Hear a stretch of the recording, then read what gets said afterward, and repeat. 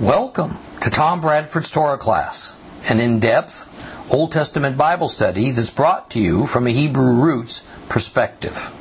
This week's lesson is week number 38, the book of Revelation, chapter 17, the conclusion.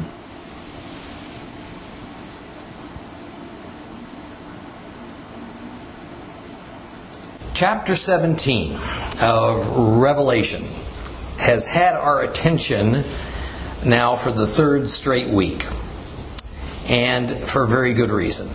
It is a riddle wrapped up inside a puzzle. But it's a very important riddle. It's important to try and unpack it, especially for followers of Christ. Now, I have no doubt that many of the earliest prophecies about the coming of a Messiah must have seemed nearly incomprehensible to the ancient Israelites, because the prophet's words sometimes appeared as contradictory, if not nonsensical at times. The circumstances seemed impossible to imagine. How could a man also be God? How could a lion also be a lamb? How could death produce life? How could a virgin give birth?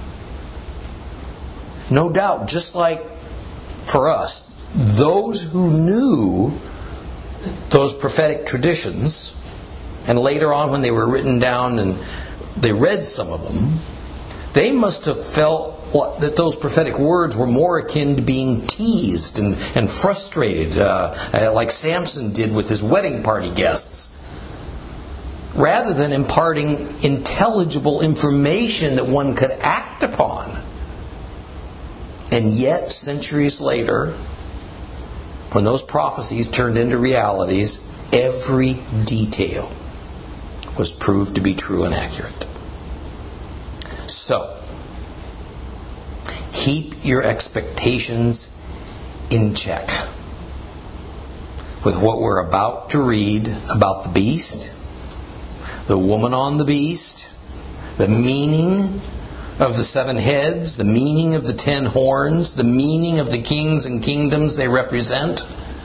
Now, I promise you that while we may be able to get a pretty good handle on some of it, all will not become clear. Some of it likely won't make any sense until it actually occurs. So, why does God tell us these mysterious things centuries in advance? Because as we've been reading, we learn that in the end, all the trials and tribulations will have been worth it for those who trust in Him. And despite a lost world being led by scientists and the academic elite who keep searching the skies, trying to figure out where life came from and how the universe began, and what meaning there is for it all, as God worshippers, we already know the answers. At least the answers to the questions that matter. We even know the outcome and the final chapter of human history and what happens after that. We know where the final day's epicenter of the activities and the events on earth are going to be. We know the general characteristics of the most important players that are going to lead the world off the cosmic cliff. But we don't know the year. We don't know the players' names. We don't know all about the geopolitical circumstances and reshuffling that will happen to bring it all about. And we're not going to get all those answers in John's Apocalypse, or in the book of Daniel, or anywhere else in God's Word. In our desire to know the future, we need to be careful not to become enchanted by some charismatic religious personality who says he or she does know all these things. After all, if the Father has not revealed many of these details to His Son, He's not going to first reveal them to us. So, let's learn what can be known. or at least perhaps cut down the list of possibilities to a little more manageable size. Now, to briefly encapsulate what we discovered last time, the first 11 verses of Revelation chapter 17 introduces to this symbolic image of a woman, a harlot, a prostitute, seated upon a scarlet beast. This beast has 7 heads and 10 horns. Now, both the woman and the beast represent the antithesis of godliness and of the kingdom of heaven, and this is communicated to us by giving us examples of their mockery of God and heaven and all that God's ordained. For instance, the woman wears blasphemies on her forehead that is a mockery of the high priest who wears the name of God on his forehead. The beast will ascend upward from the abyss, the abode of evil, rebellious spirits, to the surface of the earth. But our Messiah will descend downward from heaven, the abode of righteous spirits, to the surface of the earth. The woman holds a golden vessel. It's full of filth and obscenity. She holds it in her hand, as God sends forth His righteous wrath and fury from holy golden vessels, taken directly from God's heavenly sanctuary, carried by the hands of angels.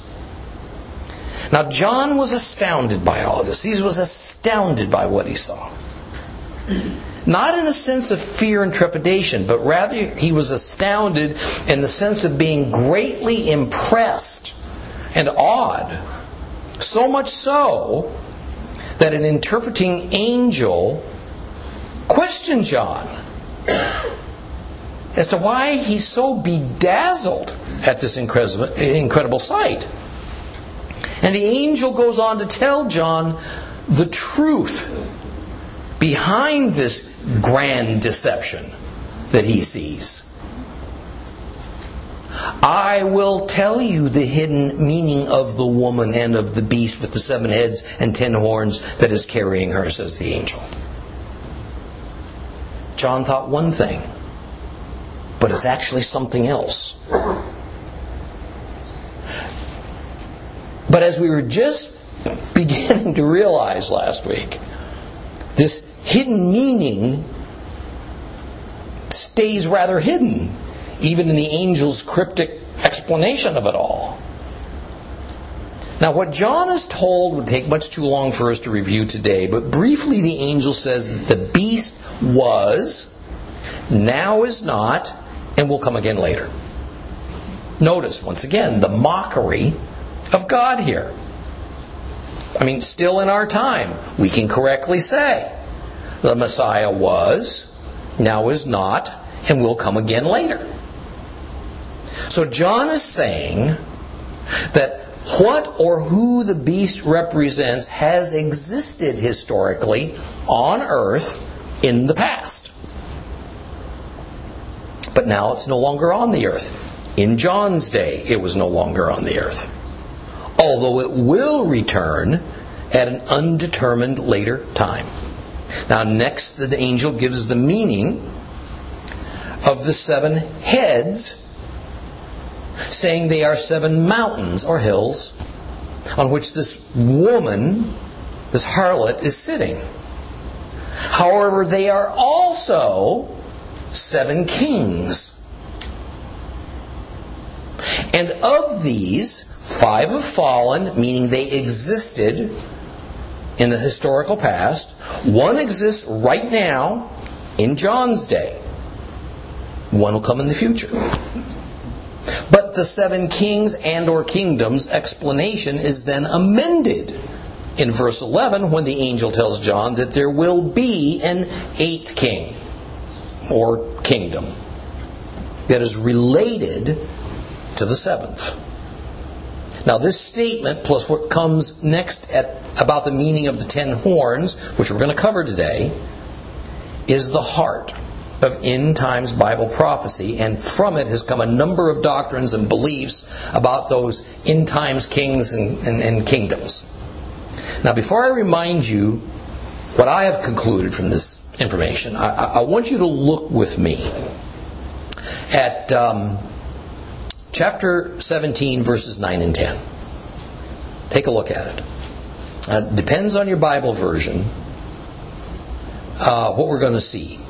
And it's either entirely contained in verse 9 or it spills over into verse 10.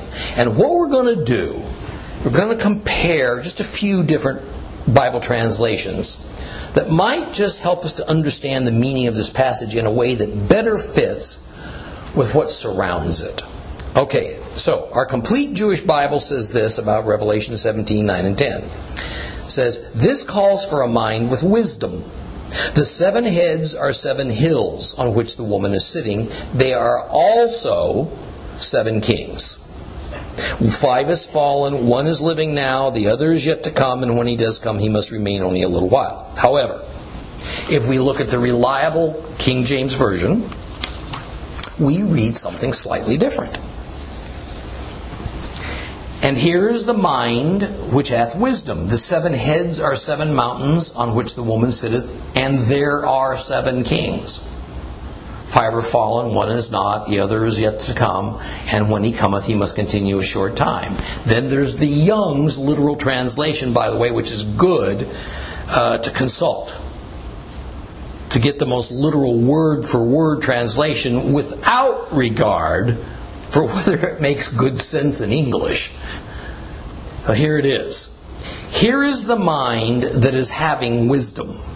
The 7 heads are 7 mountains upon which the woman doth sit, and there are 7 kings.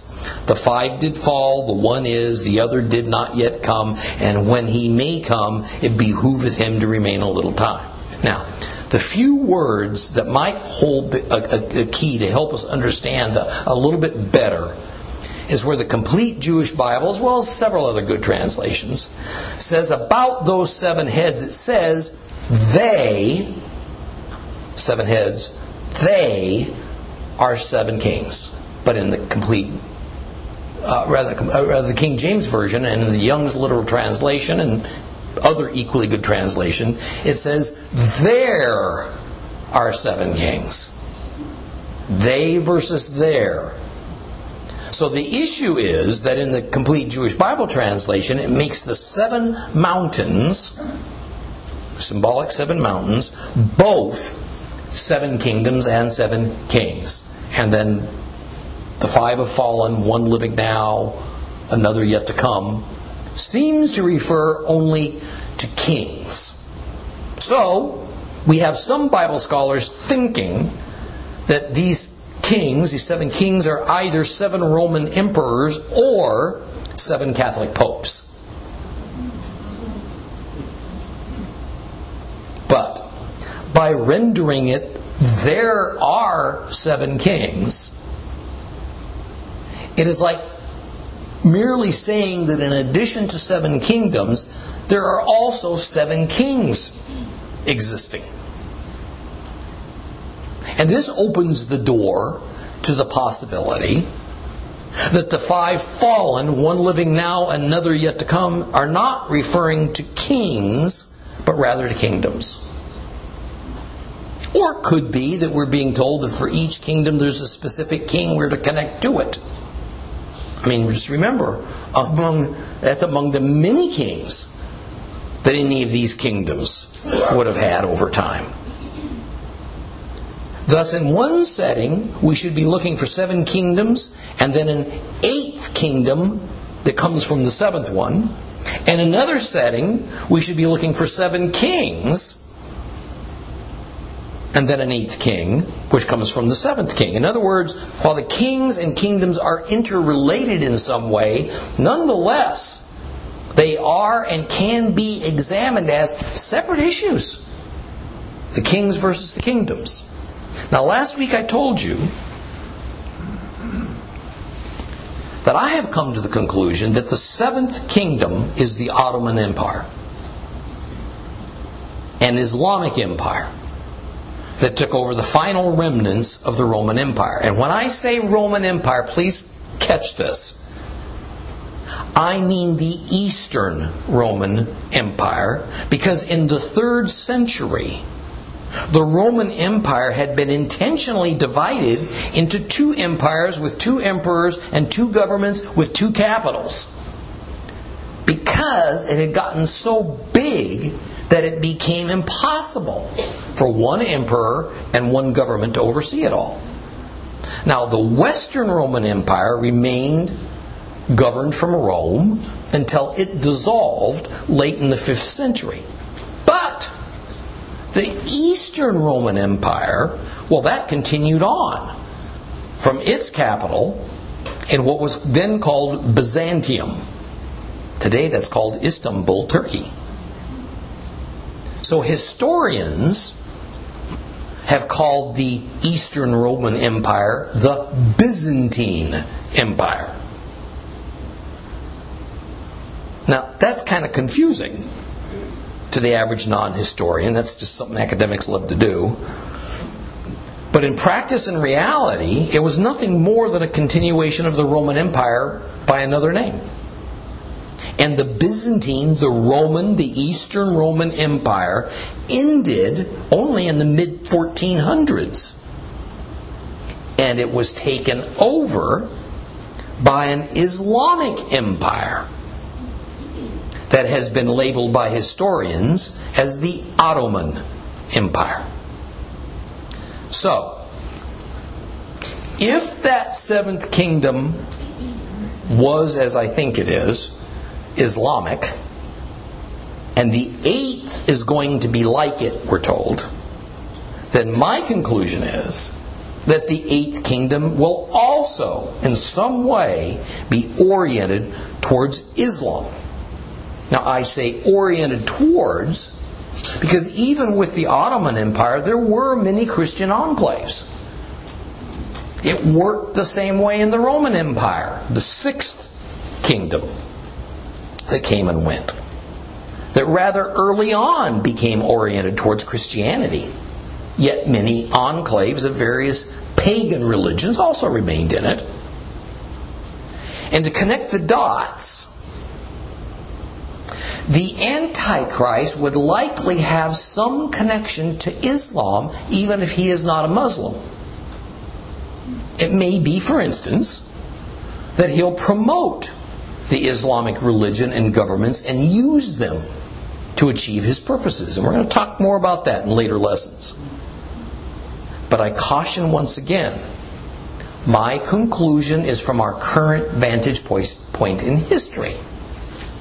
It is possible that by the time the Antichrist actually arrives, the geopolitical and the religious realities of the world may have radically shifted again.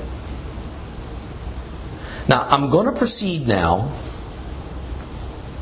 to verse 12, chapter 17, about the 10 horns and their meaning. And I want to show you one way in which the number and the purpose of those horns of the beast connects with the number and purpose of the kingdoms that are represented by the 7 heads.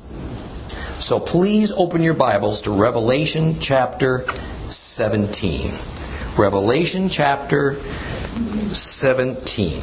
And if you have a complete Jewish Bible, you'll find it on page 1548. Revelation 17, starting at verse 12. The 10 horns that you saw are 10 kings who have not yet begun to rule, but they receive power as kings for 1 hour, along with the beast. They have one mind, and they hand over their power and authority to the beast. They will go to war against the Lamb, but the Lamb will defeat them, because He is Lord of lords and King of kings, and those who are called, chosen, and faithful will overcome along with Him. Then He said to me, now the waters that you saw, where the whore is sitting, They are peoples, crowds, nations, and languages. Now, as for the 10 horns that you saw, and the beast, they will hate the whore. They will bring her to ruin, leave her naked, eat her flesh, and consume her with fire. For God put it in their hearts to do what will fulfill His purpose, that is, to be of one mind, and to give their kingdom to the beast until God's words have accomplished their intent. And the woman you saw is the great city that rules over the kings of the earth. Okay. Notice how the 10 horns are unequivocally 10 kings. It says so. There's no ambiguity. There's no dual nature of the horns, like there is with those 7 heads that symbolizes 7 mountains that can indicate kings or kingdoms or perhaps both. So these 10 kings, the 10 horns, these 10 kings are said to receive their power, their authority as heads of state, for 1 hour. And as we've discussed in other settings, to say for 1 hour, that's meant as an expression. It simply means for a relatively short time. It is like me saying to someone, wait a minute. As my wife can well attest, rarely does that mean 60 seconds. For 1 hour means that whatever is the normal and usual period of time that we might think something ought to exist, it's cut short.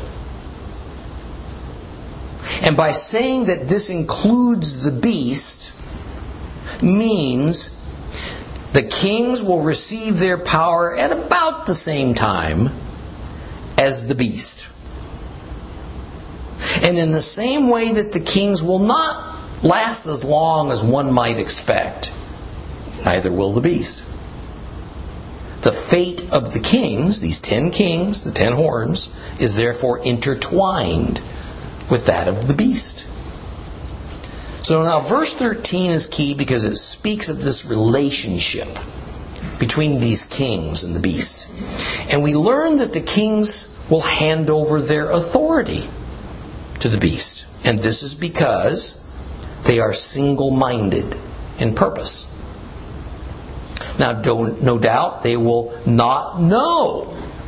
These 10 kings will not know all that the beast intends. And we'll learn that shortly.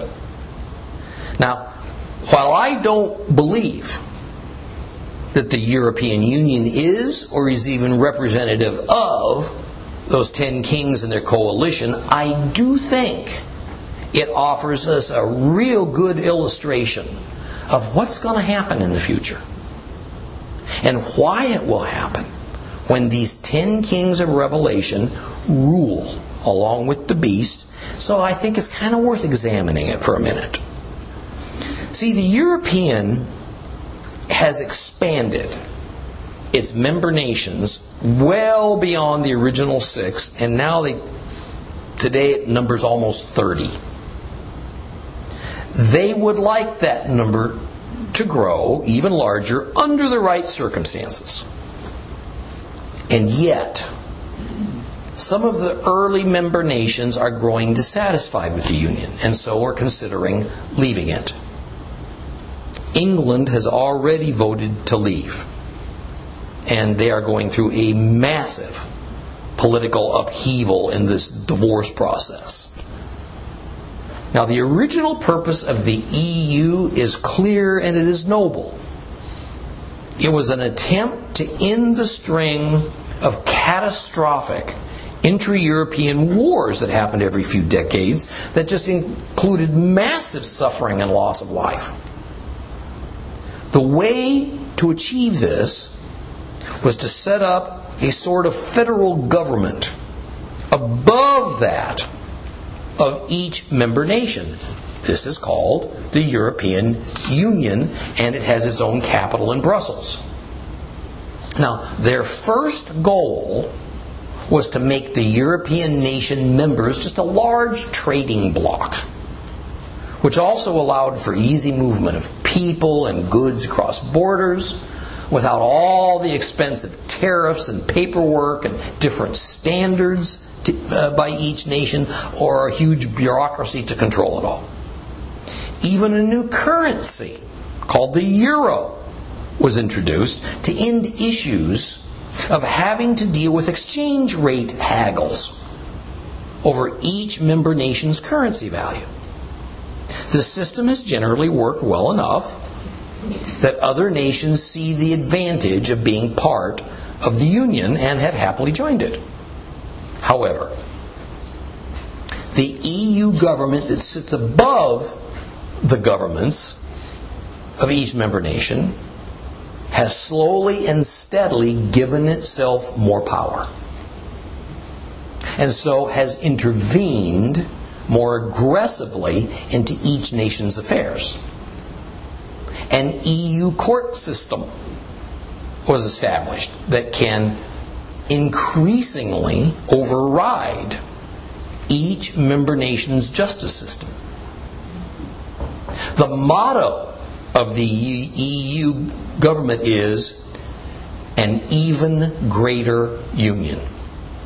That's their motto. What does that mean?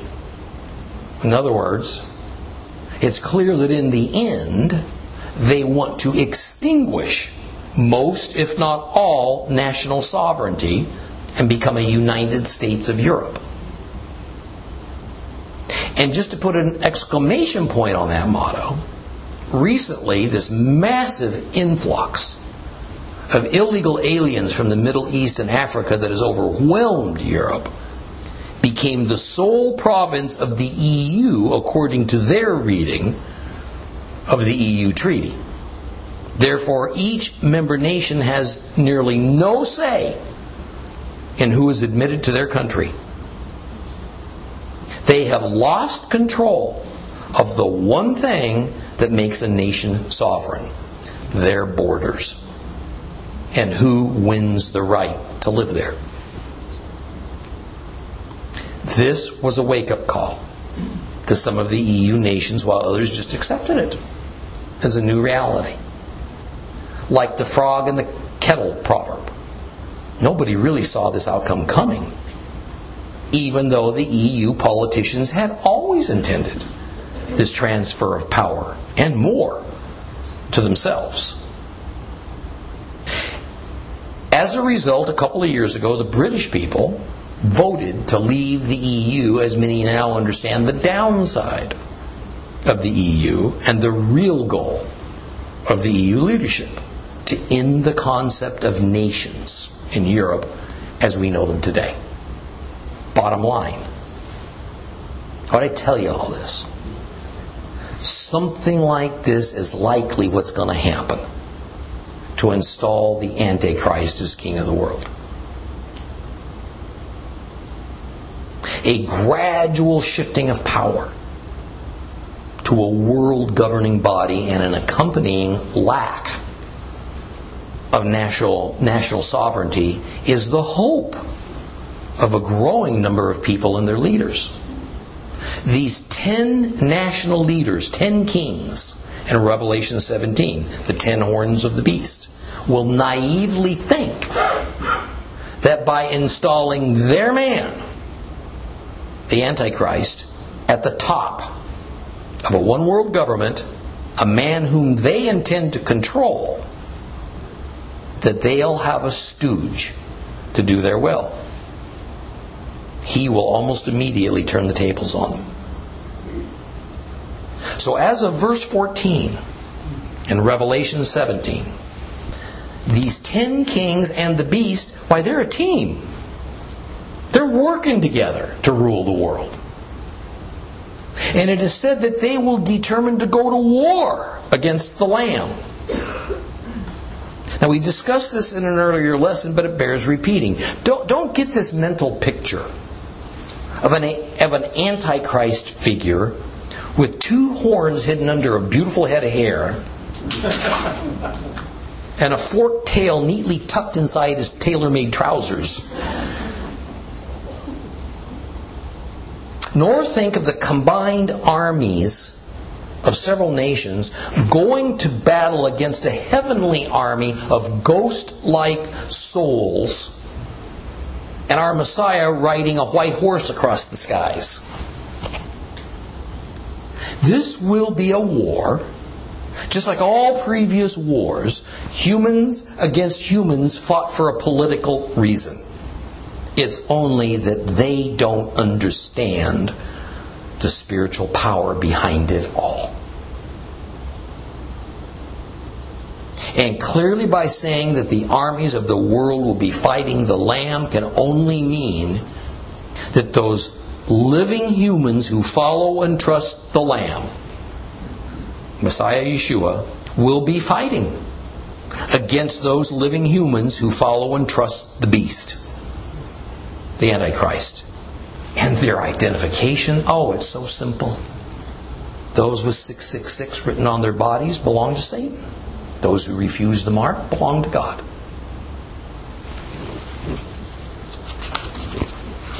Let's break away for a moment now in order to talk a little bit more about these 10 kings. In order to do this, we need to turn to the book of Daniel. So please open your Bibles to the book of Daniel, chapter 7. Book of Daniel, chapter 7. If you have a complete Jewish Bible, that is page 1109.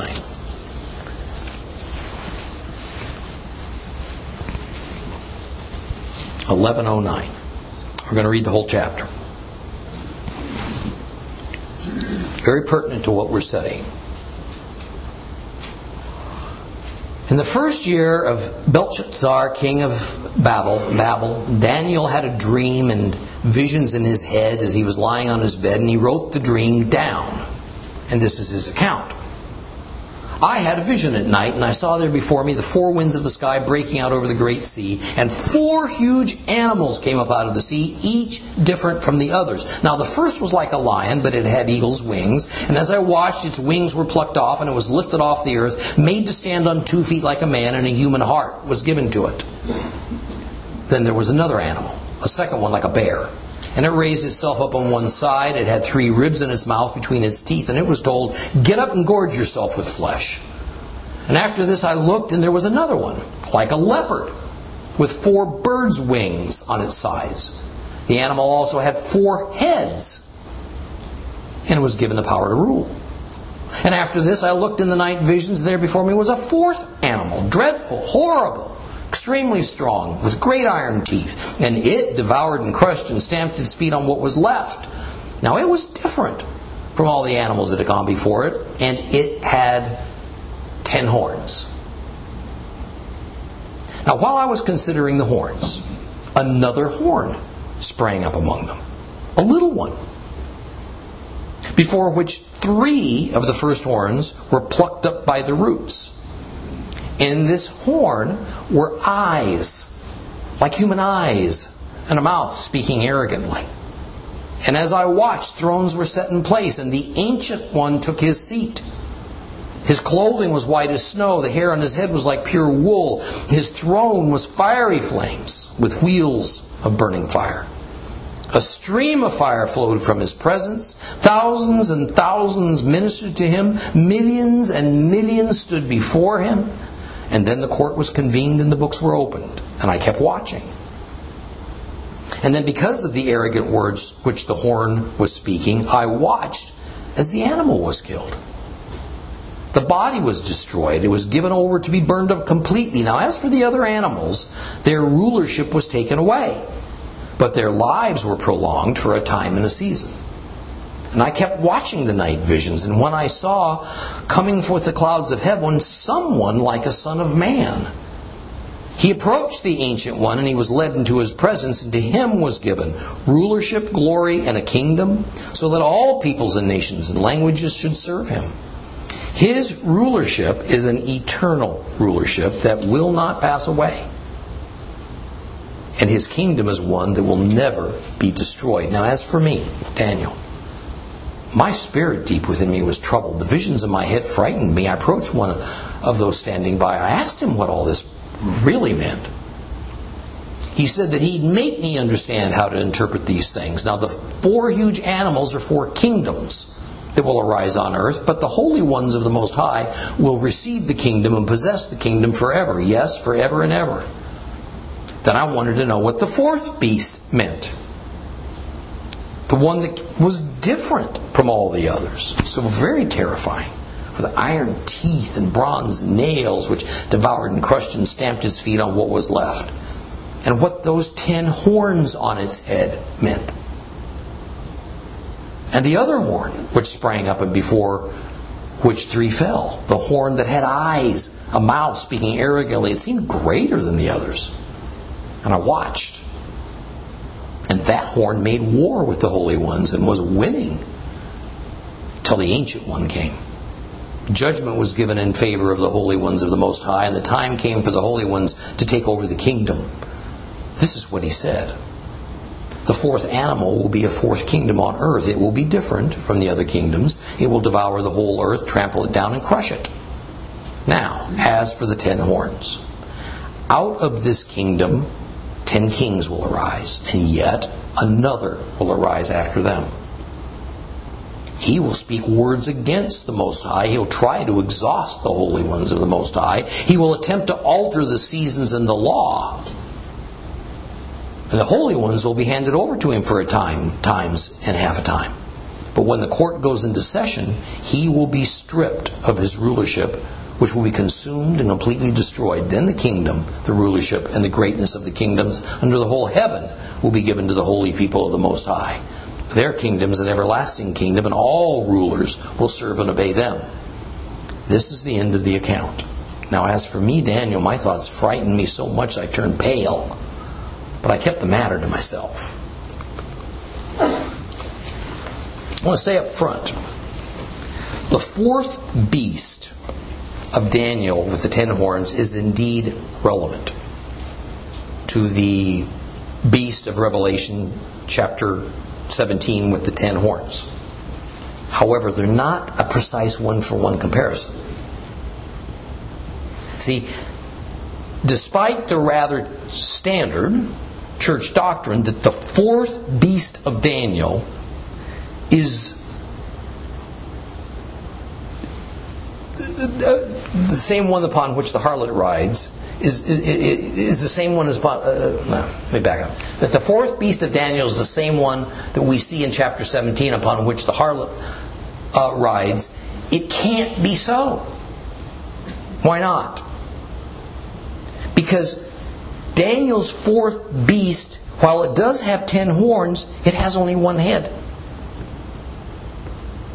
John's beast has 7 heads to go with its 10 horns. Can't be the same.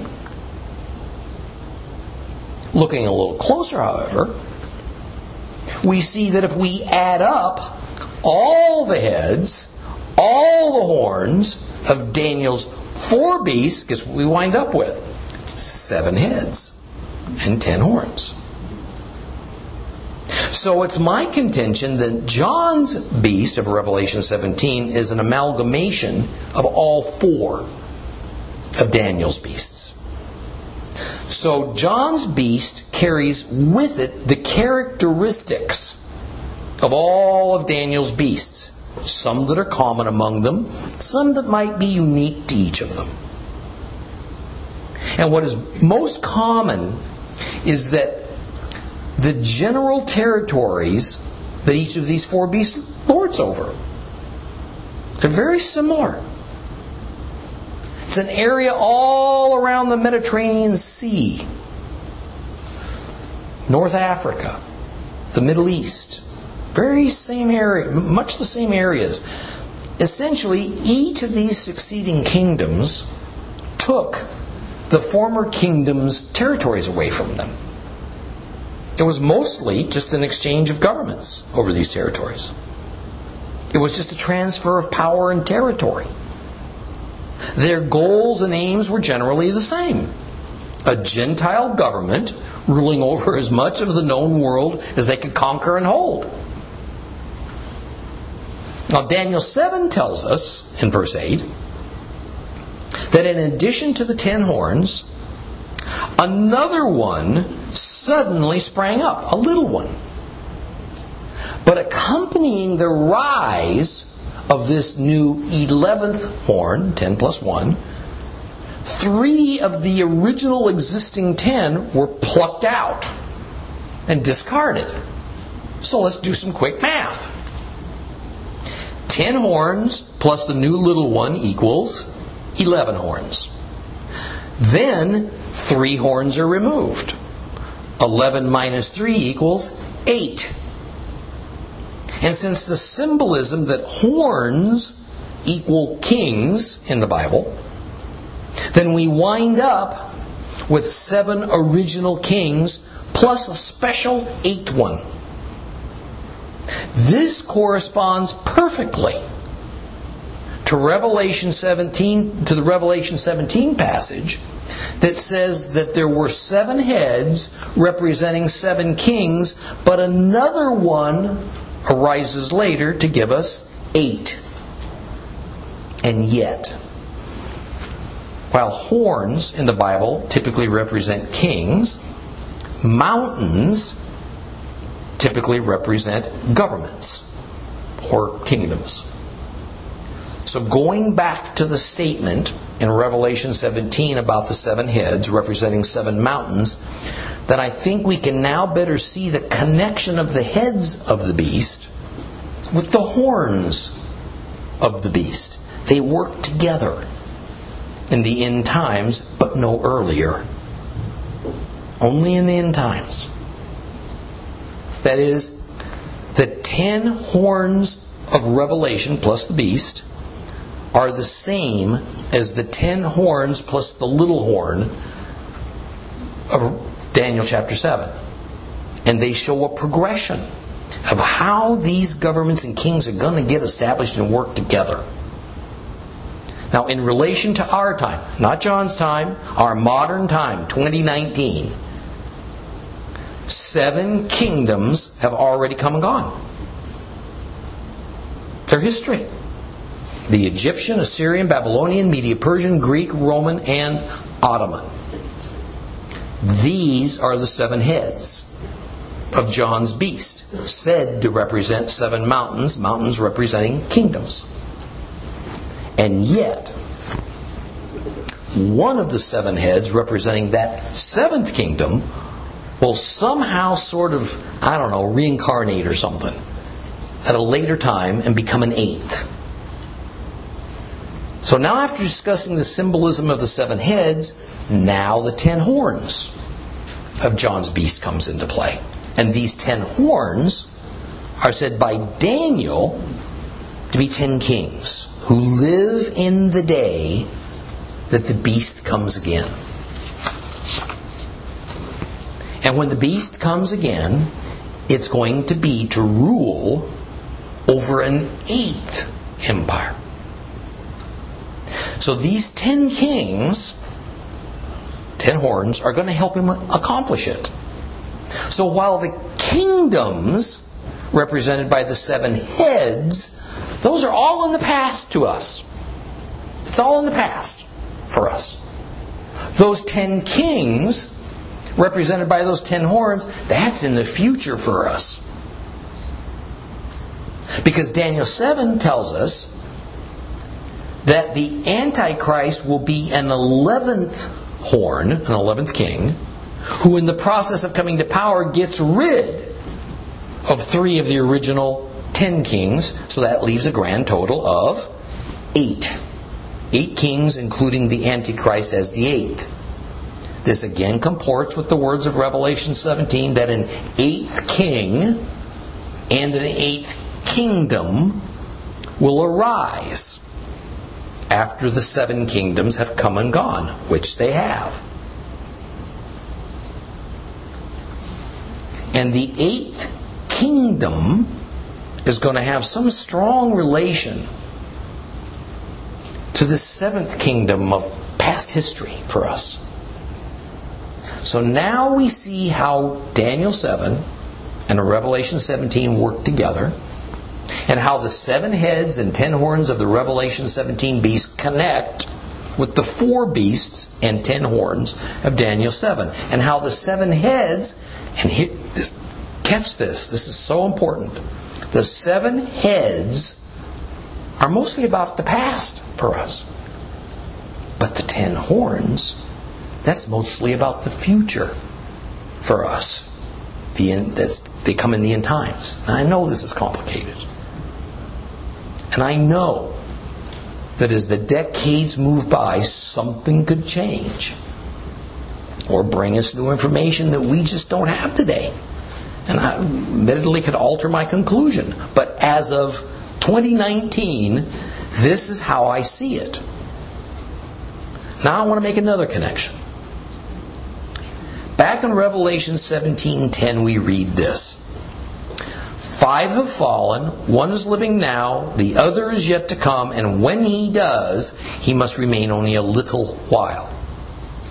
Now the phrase we want to look at is a little while. I told you last time that the 7th kingdom is the Ottoman Empire. But the major challenge to my contention is the Bible says it would only last a little while. Well, the Ottoman kingdom lasted for centuries, even after it defeated the remainder of the Roman Empire. Now, many scholars I have consulted also find the phrase a little while pretty difficult because it's so indeterminate and ambiguous. In fact, the Greek word used is oligos. And it can mean a few, it can mean a little, it can mean small. It can be used as an adjective or an adverb. See, usually the Greek Bible passages use the word micron when the reference is to time, as many interpreters take it to mean in our passage. So in Daniel 7:8, the description of the horn that springs up among the existing 10 is as a little one. A little horn in size compared to the other 10 horns of Daniel's beast. But the same horn in Revelation is said to last a little while. At least that's the consensus of most Bible scholars. So the term little has some role in all this. But it's just not clear to me what it's trying to tell us. Is it speaking of a short time? Is it speaking of a small stature? Is it speaking of little as like the opposite of great and little? Is it speaking of humble beginnings? Is it speaking of the amount of time or territory or something that is in relation to similar things that preceded? I don't know. But since I don't know what it's getting at, then I'm not going to assume that it means the 7th kingdom must only exist for a very short time, but rather it means something else. Now the final part of verse 14 does make it clear that real, alive human beings are going to be fighting on the side of good and righteousness against the forces of the Antichrist. These are believers in Yeshua. No other category of people other than believers can combine the epithet of called, chosen, and faithful. These are not Jews in general or Gentiles in general. These believers will come from both communities. And these believers are saying that in Christ's strength and under His leadership, they will overcome Satan and his forces. Now, overcome is a purely redemptive term. And it means to conquer evil and sin. So, since the souls of believers in heaven have already overcome, then the army of believers that are going to battle the Antichrist on planet Earth will also now have to overcome in a replay of the battle against Satan that already happened in heaven. We read about it some chapters back. Now in verse 15 we learn that the waters where the woman on the beast is sitting symbolically represents all humanity. Now recall that the beast is the name for the sea beast that emerged from the waters earlier in Revelation. So then we hear of a very interesting turn of events. And I think what this is going to mean is already becoming evident in our day. We are told that the 10 horns of the beast, those 10 kings, will turn against the woman, against the harlot, Babylon the Great, the wicked world system, in order to bring her to ruin. To leave her naked means to shame her. To eat her flesh means to take that which she owned. And to consume her with fire means to just utterly destroy her. Now I want you to pause and reflect on this for a minute. Just back away from it. If these 10 kings were part and parcel of the wicked world system, like the wealthiest and most powerful nations are today, why would they destroy the very system that brings them their wealth and power? Why would they do that? They wouldn't. Because they're not part of that system. See, in our day, Islam sees the West and our entire system of money and religion and commerce and lifestyle and law and so on as the great Satan. It stands for everything they're against. And it is this that they seek to bring to ruin. Fundamentalist Islam wants a complete return to the ways of the ancient times. And while the various Islamic groups fight against one another, they will often temporarily join together to fight representatives of the world system, like the USA and much of the EU. And since the woman on the beast is representative of the wicked world system that's entirely Western in its character, then it says that something about her causes these 10 kings to just suddenly attack and destroy her.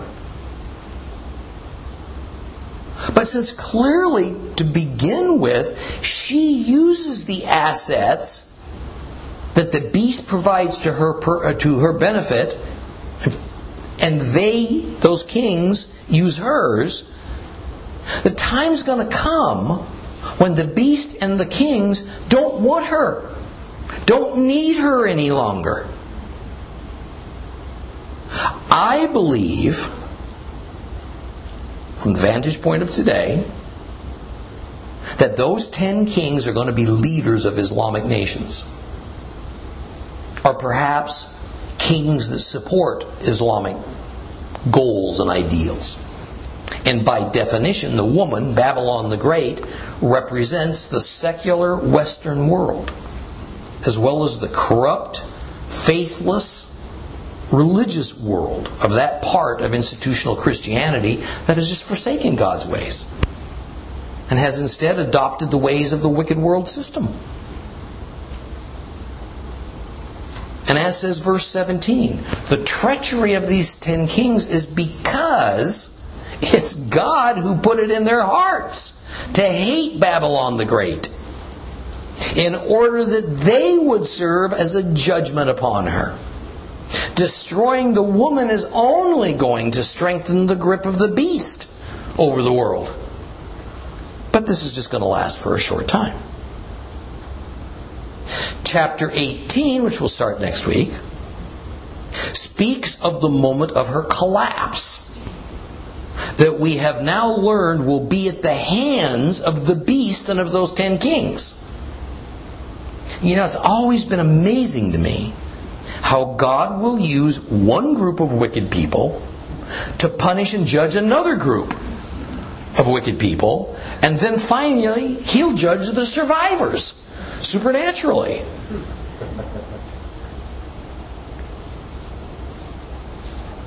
I mean, it may be difficult to spot this as this principle is in operation, but there's no doubt that this principle didn't end with the close of the Old Testament. Next up, Revelation chapter 18.